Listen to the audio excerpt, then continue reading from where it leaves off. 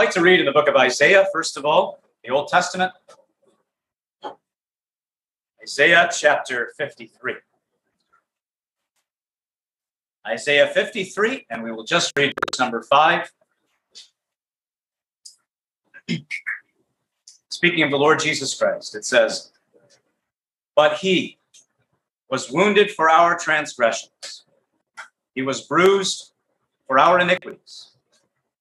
The chastisement of our peace was upon him, and with his stripes we are healed."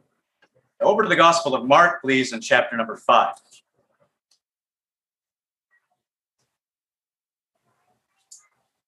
Mark 5, and reading at verse 15, just breaking into this amazing event that took place in the life of Christ. Mark 5 and 15. "And they come to Jesus and see him that was possessed with the devil, and had the legion, sitting and clothed, and in his right mind. And they that told them how it befell to him that was possessed with the devil, and also concerning the swine. And they began to pray the Lord Jesus. They began to pray him to depart out of their coasts. And when he was come into the ship, he that had been possessed with the devil prayed him that he might be with him. Howbeit, Jesus suffered him not, but saith unto him, Go home to thy friends, and tell them how great things the Lord has done for thee. How he hath had compassion on them. He departed and began to publish in Decapolis how great things Jesus had done for him. And all men to marvel. I've been interested in just a little study, and it is the number of gospel preaching messages we have in the New Testament, and the various things that different people preach, whether it's people as famous and well-known as someone like Paul, Peter, or even someone as maybe unknown as this man, because it says that he went home and began to publish and declare, and this was his message, what great things Jesus had done for him. Now, I am a visitor here. It is my first time on the East Coast. That's what I would like to do today. I would like to tell you, and I hope I can do it in a simple way, because I would like to make the emphasis just what this verse says. I want to tell you what great things Lord Jesus has done for me. And to tell you that story, I'll have to tell you a little bit about my background and my family. You see, I come from the country of India. I was born there. My family moved here when I was just a year and a half. But sometimes we were just, the Lord has opened up a way to meet with people in home Jackson. And we were meeting with a family. And sometimes people think that people who come to the Bible and share the gospel, they've always been doing this. Like, that's just what they do, or something like that. And they maybe don't really realize. We just stopped and we took a moment to explain how we became Christians. And a lot of people don't really realize that there was a time where this was a meeting that I would have run away from. There was a time where I would not have wanted to be in the seats that you are in. And thanks for being here. Don't you run away. But there was a time where I had no real interest in the gospel. I was not interested in spiritual things, and I could never have imagined ever preaching. But here we are. And I would like to tell you a little bit about how that happened. In the country of India, my great-great-grandfather, and if you don't know what all these terms mean, that's okay. But he was a Hindu, and he was a Brahmin Hindu. So in simple terms, that means he was a very strict Hindu, of the strictest sect. And this is my great-great-grandfather, so going back a couple of generations. And basically, his belief was no different than many people who are religious. He believed that through doing certain rites, ceremonies, observances, he would come to a place where he would be found pleasing to God, or the gods that he believed in. He was doing these things to show that he loved God. And some of them were very intense, and I don't want to go into all of them, but he was a Brahmin. If you wanted to, you could look it up and see some of the things they do. Very religious, very committed, very devoted. Anyway, there was a missionary that visited his house and knocked on his door. And my great-great-grandfather, as a Brahmin Hindu, was a very proud man as well. And he had no time for a missionary. This missionary did not look like me. He looked more like Mr. Higgins. You get my drift? And that's what he thought about Christianity. White man's religion.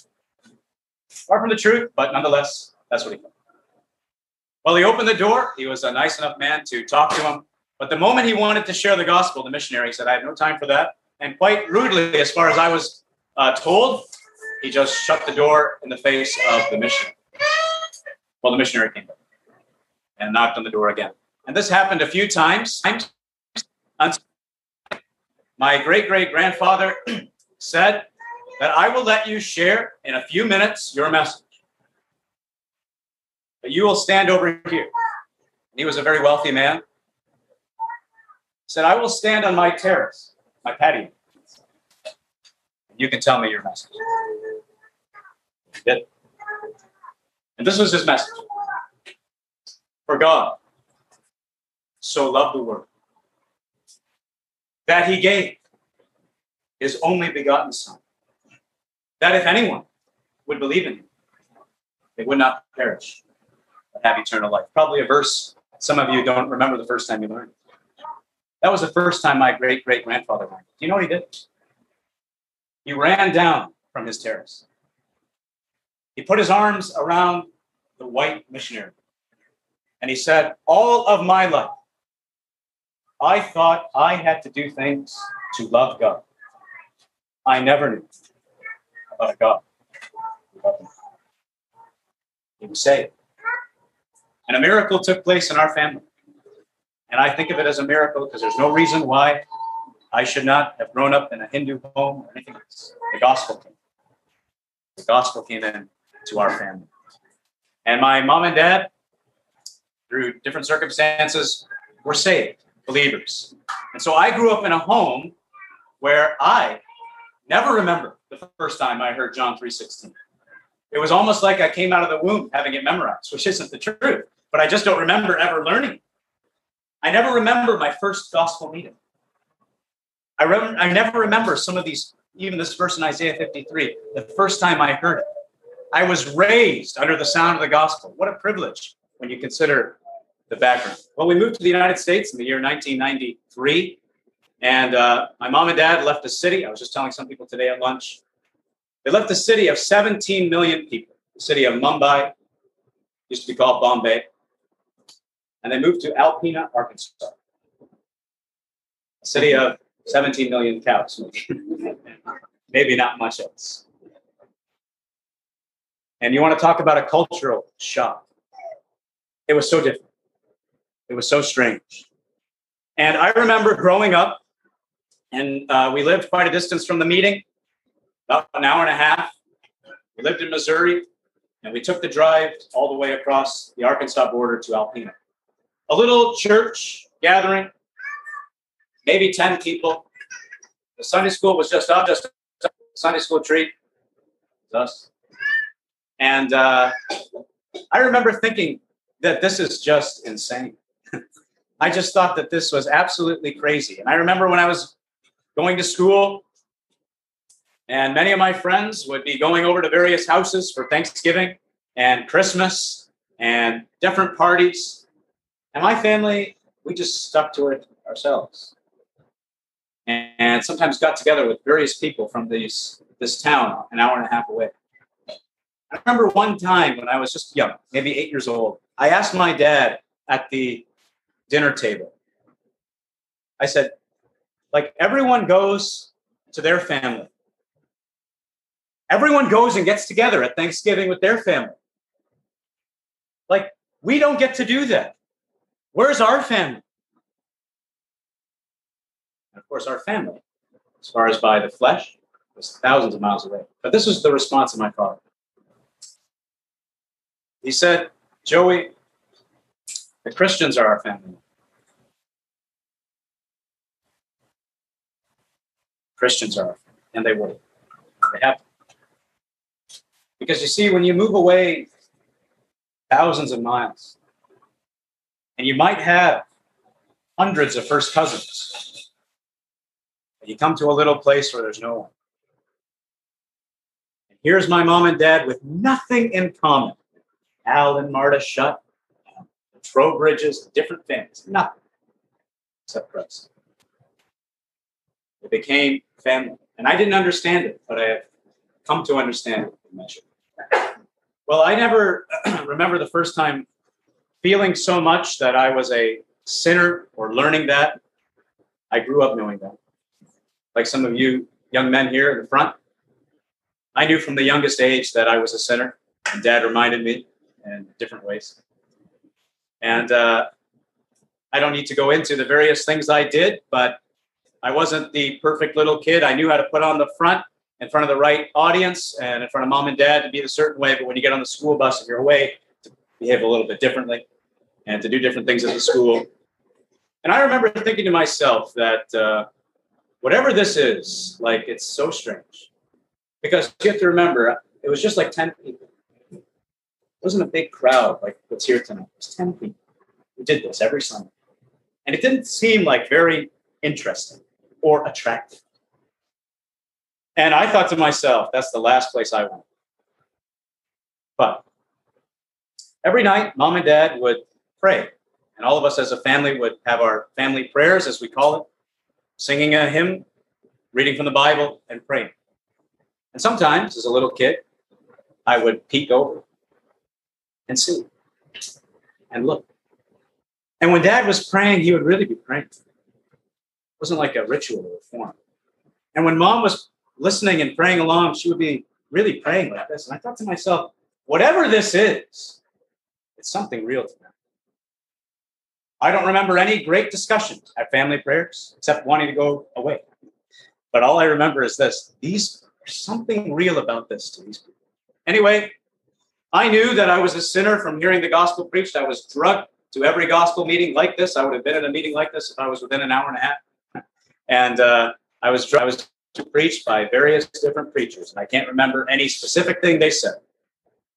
But I knew that for my sin, my personal sins, my lying, my theft, my swearing, I knew that for my sin, God would have to punish me. While he will punish murderers, while he will punish adulterers, I knew that he must punish liars. It was drilled into me that the Bible standard for sin is not the soul that murders will die, but the soul that sins will die. And so I learned from a very young age that I will be held accountable for my sin. But I always thought that there would be lots of time. And so I went through a very kind of laissez-faire attitude about sin and about salvation. And I would get worked up sometimes in various meetings, or if somebody, distant relative or some connection would die, or maybe if there was a war going on somewhere and thinking that the Lord Jesus could come. But nothing really troubled me too much. As I said, it was a very small place. We were the only ones in the Sunday school. So when they would pray, as they do for people who come to the meeting, and when they would pray for people to be saved, they would pray for like two people. That was me and my brother. And so it was very uncomfortable to listen to your own name. You're the only one prayed for. So I remember when I was about 9 years old, I just told him I was saved. And I knew all the language. Jesus died for my sins. And I have a very special verse, John 3:16. And I'm saved. But didn't really fool anyone. Didn't fool me. You know, can I just tell you something? It's a real thing to be saved.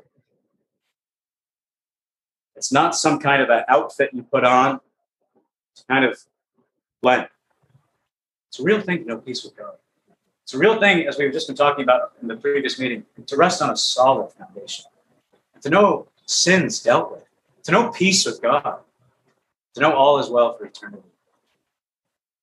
But anyway, we moved in the year 2000 to the state of Michigan, where I am currently living. And in the year 2003, shortly after the towers went down, President Bush, the then president of the United States, stood up and he announced that the country was going to war against terror. And the planes were setting off to Iraq. And I remember thinking, like, what's going to happen? I had always in all my life heard that when the Lord comes, of course, this is talking about now, when he comes to reign, but I heard the verse that when he comes, there will be wars, rumors of wars, and the whole country and various countries, will be in chaos. But this was now our country, the United States, that was going to war. I was just wondering, what is happening? So I came home, and I remember I was in the kitchen, and Mom and Dad were sitting there, and it was just after the announcement. And Dad was not worried about the war. He just said to his wife, my mother, before the first plane takes off, Jesus is going to come. They didn't say that to scare me. They said that because they were enjoying it. That's good. I remember thinking to myself, before the first plane takes off, Jesus could come. And I got to tell you, if it was scary in 2003, in the year 2021, with everything going on in Israel and everything going on in the Koreas, China, Russia, America, I would just tell you that knowing yourself saved is of utmost importance. Knowing yourself ready for the any moment return of our Lord Jesus Christ. Well, I had heard testimonies like this all my life. And so for me, I thought being saved was something like this. I'll get it when I want to get it. And it was like a string of various testimonies that I would try. And I would flip the switch, the light would come on, I'd be saved, ready when Jesus comes, never be in hell, never have to be punished for my sin. And so I went up to my room, very burdened. Jesus is coming. I'm not ready. Very burdened. And I got down on my knees because that's what I heard other people did. So I got down on my knees. I opened up the Bible. That's what I heard other people do. So I opened up the Bible. First verse, John 3:16. Somebody said in their testimony, what I did is I put my name in John 3:16. So I tried to do that. On my knees, there I was. For God so loved Joseph Baker that he gave his only begotten son for me, that if I believed in him, I will not perish but have everlasting life. And I said it sincerely. And I said it with conviction. But it was like flipping the switch. The lights didn't turn. So then I went over to Romans chapter 5. For when we were yet without strength, in due time, Christ died for the ungodly. And there was a preacher there in Jackson who used to always say, and the ungodly is me. So I said that. The ungodly is the ungodly one. And I flipped the switch. Light stayed off. And I went through a number of different things like that, a number of verses. And I don't know if I can explain this to you in the way it was for me. But when you're in a dark room and you have a whole string of switches and all of them are supposed to work, but they're not working. The room doesn't feel darker, or the room doesn't actually become darker, but it feels darker. And every time you flip it, nothing's happening. And I thought to myself, here I am. I know I deserve to be punished for my sin. That's the only thing that kept being impressed upon me from all of these verses. I would read John 3:16, and nothing about God's love would impress me. All verses perish. All that would strike me in Romans 5 and 6 is ungodly. And there was no. I was only 11 years old.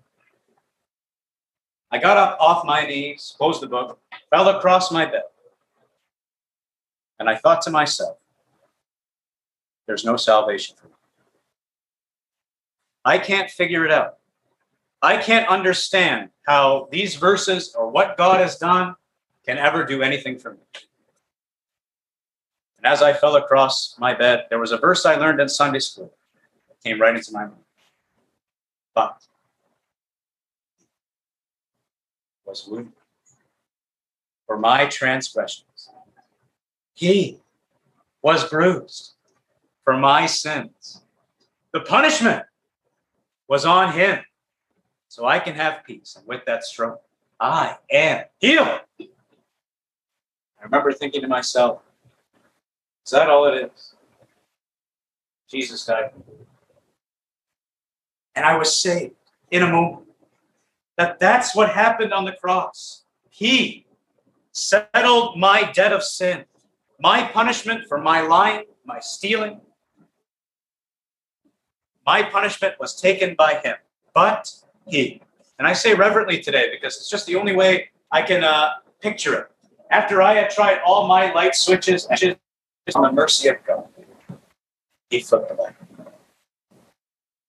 The light has shined. There's a verse, and it says this, that he has shined light into our hearts in the face of Jesus Christ. And the light has shined in my next day. I opened up John 3:16. I didn't have to put my name. I see it clearly. I opened up Romans 5 and 6. I didn't have to do anything. It was right there. Christ had died for me. You see, what happened that day was it was my sin that was separating me from God. The reason I would be left behind was for my sin. But he was wounded for my sin. That's what the Bible said. I rested on what God had said, and I was saved. I had many doubts after that. Many doubts. Wondering, did I repent enough? Did I believe enough? Has my life changed enough? It always comes back, even to this day. But friend, today, listen. Salvation is in Christ alone. There is no other name under heaven whereby we must be saved.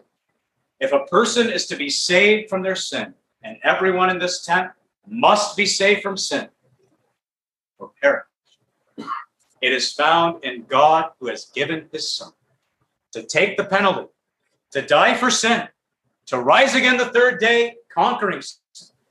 And if you tonight were to place your faith, your confidence, to rest on him, based on what God's word has said, you too would be saved.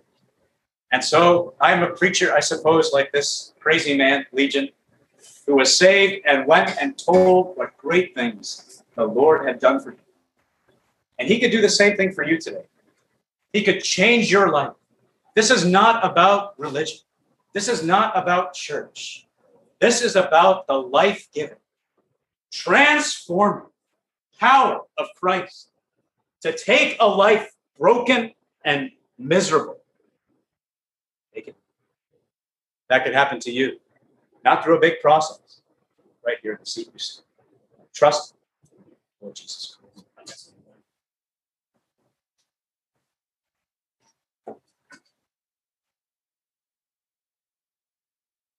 It's hard not to be smiling following that. Thank you very much. Would you turn, please, to John chapter 3. John chapter 3.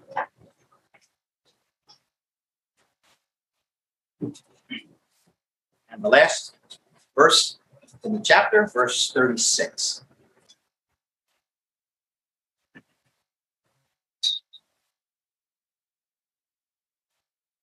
He that believeth on the Son, that is the Son of God, hath everlasting life.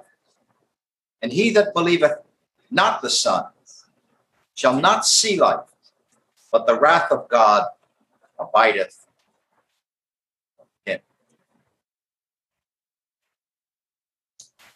55 years ago this weekend, God saved me from hell. So I'm going to tell you how that happened. It will not be as exciting. It will not be as interesting as what you just heard. It's going to be somewhat prosaic, but to me it means everything. I have a book home, Chronicles of the 20th Century, and you can look up all the important events that happened in the 20th century. There is nothing in that book about my being saved on a July night in 1966. It doesn't mean anything to others. It means everything to me. So I'd like to tell you how that happened. My grandfather came from Italy at the turn of the century, and he was either going to go to Argentina or to Philadelphia. So decisions were made long before I was even thought of that would have a tremendous impact on my life. He chose Philadelphia. He basically came with nothing but the shirt on his back. When he got to the ship, the board, there were stevedores and others helping people with their bags. Somebody offered to help him with his bags, and he never saw them again. He just walked away with the bag. So he had nothing when he got to Philadelphia. But eventually he met a man named Mr. Caesar Patrizio. And Mr. Patrizio gave him one of the greatest gifts you could ever give a person. He gave him a Bible. Now, my grandfather believed that the Lord Jesus was born of the Virgin Mary. He believed that he lived a perfect life. He believed that he was turned over to Pilate, that he was condemned, and that in the governorship of Pontius Pilate, he was crucified between two thieves. He was buried in Joseph's new tomb. He rose again, and he ascended to heaven from where he will return. He believed all of that. What he had never heard in his life, what he never knew, is what you just heard tonight. And it's right here. That word here, have. He never knew that God said, you can have eternal life now. He never knew that it would be possible for a human being to know here and now where he will be there and then, that he could have everlasting life. When he read that verse, it was stunning to him to realize that it wasn't his religion that could get him to heaven, but that Christ had come into the world to provide salvation so that he could have everlasting life. As a result of that, his children were brought up hearing exactly what you heard from my dear brother in a Sunday school and in gospel meetings, hearing how they could be saved. His firstborn was my mother. And in a gospel meeting like this, if I have the story correctly, she stood up before the meeting was done, turned around and said, I'm to her father and others, I'm saved. And so the gospel had come into our home before my mother was married, had come into the home. And that meant that when she became married and had children, we heard about salvation through Christ. Now, about 50 miles to the east of Philadelphia, there is a town or a city called Atlantic City. My father, who was of an Irish background, was brought up in that area, a place called Absecon. And he was in Atlantic City one night, and there were some Christians having a gospel meeting outdoors, just standing on the street corner, preaching the gospel. One person would speak, and then another would speak, and somebody else was handing out gospel papers. And he had never heard a message like that in his life. And so when the meeting was done, he went over to one of the men and he said,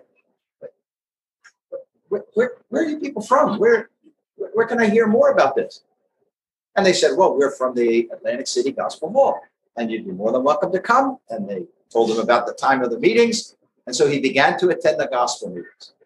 One night after a gospel meeting, he went home, to share in a room with his younger brother, Jack. And I used to hear him tell how he was saved. He went into the room, he turned on the light. Now, Jack was already in bed. And Jack rolled over and said, Al, turn off the light.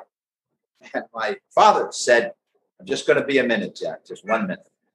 And he got down on his knees with the Bible in front of him. And he simply told God that if this is what you say, I'm trusting your word and I'm trusting your son. And my father became a Christian. He met my mother at a conference or a meeting of some kind. Now, if there are any young men here and you're looking for a wife, I'm not going to recommend this as a pickup line. But he went over to her and he said, never met her before, and he said, you're an angel. Turn around and let me see if you have wings. It must have worked because they got married. They had 3 children. My sister was the firstborn, then my brother, and then I came along. I remember the gospel particularly from a series of gospel meetings in 1963. The assembly had moved they were in a meeting in a building in Camden, and they moved to a new building in Pensacola. And that is basically as far back as I can go in my memory that was, I recall, being at Camden for a few years and then Pensacola. Two gospel, one from Jackson, Michigan. The late Mr. McBain, Warren McBain, and then the late Mr. Eric McCullough preached the gospel. It was customary when the meeting was done, you would shake hands with the preacher. There were no COVID fears then. You'd shake hands with the preacher, and he would often give you a gift. That was something I was used to. But there was this night. That night when I left the meeting, Mr. McBain said, would you please fill that out and return it to me? I put it in my pocket. And when I got home, I pulled it out and looked at it. I can remember exactly where I was. I went into my grandmother's room because no one was in there. I could just be all alone by myself. I sat on the side of her bed and I looked at that page. It was white paper with blue ink. And this is what it said. If I die tonight, my soul will be in. There was a letter H and a blank line to finish the word. If I die tonight, my soul will be in. And the paper was supposed to have an answer. Heaven. I'm going to be honest with you. I picked up the pencil a couple times to try to fill in the rest of the word.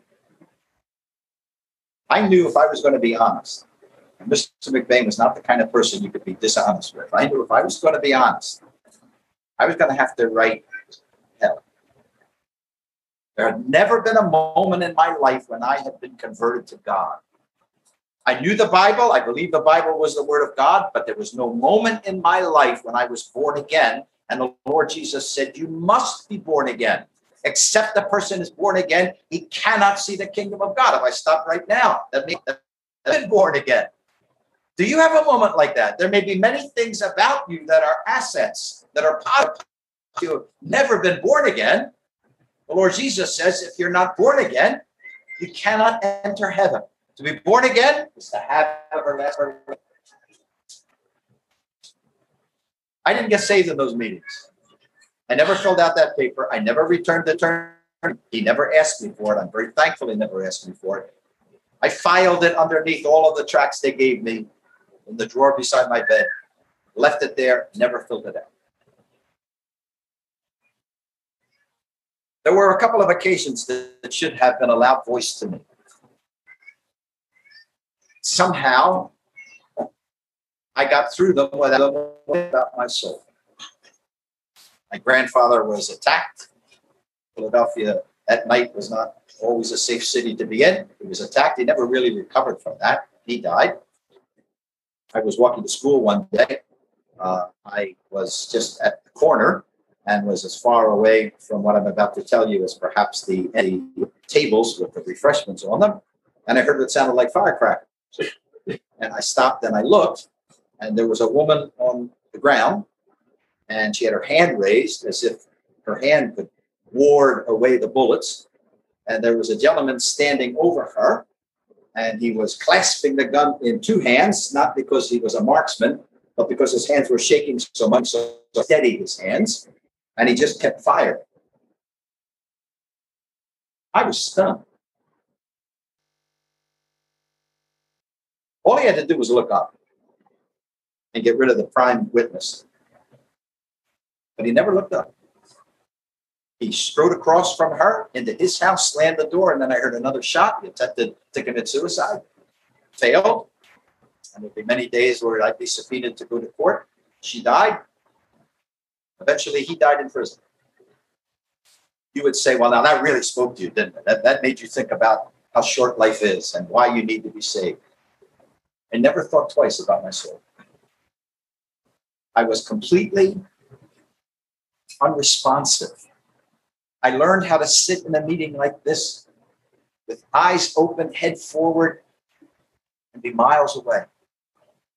If you're doing that tonight, I wish I could say something that would break that cycle, see, and would make you think tonight seriously about what God is telling you. Just fast forward then to the year 1966. The Sunday night of that weekend was July the 10th. There was an afternoon meeting. There was a missionary visiting, a man from Alaska named Mr. Tommy Thompson. And there had been an afternoon meeting for the Christians. So we were hanging around the whole area. He spoke, and then we had a light meal. And then I was sitting in the car reading a book, waiting for the meeting to start. And I walked into that meeting, and the last thing in my mind was that I would become saved that night. There wasn't a thought in my mind about God or my sins or heaven or hell or eternity or salvation. Not a thought. I sat on this side of the hall, just a couple of rows from the back. I cannot tell you where he read in the Bible. I cannot tell you what points he had finely tuned and tailored and presented. I cannot tell you a thing that he said, except that in the course of that hour's gospel meeting, he quoted this verse just here. This is a faithful saying and worthy of everyone's acceptance, that Christ Jesus came into the world to save sinners. And just that word sinners stopped me, caught me. And I thought to myself, well, I'm a sinner. And with that, but I'm not saved. And that means if I die, I will be in hell. A couple of 100 years ago, there was a gospel preacher who described it this way. He called it the inundation of the eternal. A human being swamped, overwhelmed, inundated, flooded with the reality of the next world we're going to, eternity. That's exactly what happened to me in that meeting. I don't know what time it was on the clock. I can tell you that from that point on, I stopped listening to the listening at all, and I turned through the Bible. I did exactly what you heard my dear brother say he did. I turned through the Bible and I employed every trick I could think of. I had listened to so many people tell how they were saved. In fact, the reason why I was very cavalier about salvation was because I thought I had it all figured out. I thought I knew exactly when I wanted to be saved. I thought I knew exactly how to become saved. So it was never urgent with me. There was nothing of an emergency about it. It was as though I had put it on a shelf. I didn't want it now, but when I wanted salvation, all I had to do was reach for it, and I would have it. The trouble was that night I reached for it, and the shelf was empty. Nothing was working. I put my name in verses. Nothing. I told God I was the worst sinner in the world. Nothing. I heard people say that they got to the point where they finally admitted they deserved to be in hell, so I gave that a shot. Nothing. And the next thing I know, the man is saying, shall we pray? I looked up. I could hardly believe it. The meeting was over. Now, I told you when I walked into that building that night, the last thing in my mind was salvation. In 1 hour's time, God and his word had so completely changed my thinking that when I left that meeting, salvation was the only thing in my mind. We had a 20-minute ride from New Jersey to Philadelphia where we lived. All the way there, I just thought to myself, if I could just get alone, with God and the Bible, maybe God would show me how to be saved. I had no idea what to do. If you've ever heard of the Bible word lost, that's exactly what I was that night. I was thoroughly, totally, completely lost. I didn't know where to go. I didn't know what to do. I didn't know how to be saved. I didn't know what else to do or say. I was lost. The only glimmer of hope was that if God would show me, maybe I could get salvation that night. My brother was already married. My sister was away. The third floor was mine. July that year in the city of Philadelphia was brutal. So wherever you think you live, where it's really hot, the heat and humidity in Philadelphia can kill you. And our backyard was concrete. My grandfather had just a small patch of grass with a fig tree growing there. It was Italian, fig tree growing there. But people would sit either on their front steps or in the backyard to catch a breeze long before air conditioning. Or at least that we could afford. So there in the back, I went up to the room, shut the door. I wasn't in the habit of praying. I hardly knew how to pray. But I got down on my knees by the side of the bed. I knew you're supposed to be on your knees. So I got on my knees. I still remember what I said. Wasn't very eloquent. I said, God, please save me. I don't want to go to hell. That was it. Now you must understand that God was under no obligation to save me. There are many times where he offered me salvation and I turned away from it. So why should God suddenly respond now that I wanted salvation? God could very easily have just left me. Now, if you are a mother or father and you bring your children to Sunday school, then I hope that this is a deep encouragement to you, because I had hardly said those words when the verse I read to you flashed into my mind. I had learned it in Sunday school. And across the screen of my mind there came these words: he that believes on the Son has everlasting life. That was like a slap in the face. I was stunned. I'll tell you why. Because there was one word as I was growing up. Here it is. There was one word when I was growing up that was thoroughly confusing to me. And it was believing. See, I did believe the Bible. I already believed that Jesus was the Son of God. If you had pushed me, I would have told you I believed he died for me. So if I already believed, but I wasn't saved, then how do I become saved? And I made what could have been a fatal mistake of imagining the problem was in the level of my belief. If I could just believe harder, then I'd be saved. If I could really feel that I believed, then I would be saved. And so that's what I focused on. Whenever, and there were rare occasions, whenever I thought about salvation, the spotlight was on me. I imagined God watching me and waiting for me to finally do the right thing. And that if I could just believe the right way, see, if I could just work up a sufficient faith, God would say, aha, finally, I can accept that. I'll take your faith and I will give you my salvation. And of course, that never worked. You're all listening so well, I have to make sure I keep track of the time here. But when I thought of those words, as God is my witness, the thing that was stunning to me were just those two words: the Son of God, the Son. That up until that point, I had imagined salvation was a joint effort between the Son of God and me. He had done his part, and it was the vast percentage of it. But then God was waiting for me to do my part. And that's what I had constantly and futilely struggled with, never being able to do my part right. But there was God saying salvation was in his Son. You know, I was going to tell you I was saved without thinking about it, but just in a moment's time, I saw it and I accepted it, that salvation is all through Christ, through what he did, not through me. I just believe what God said. I didn't have any happy feeling.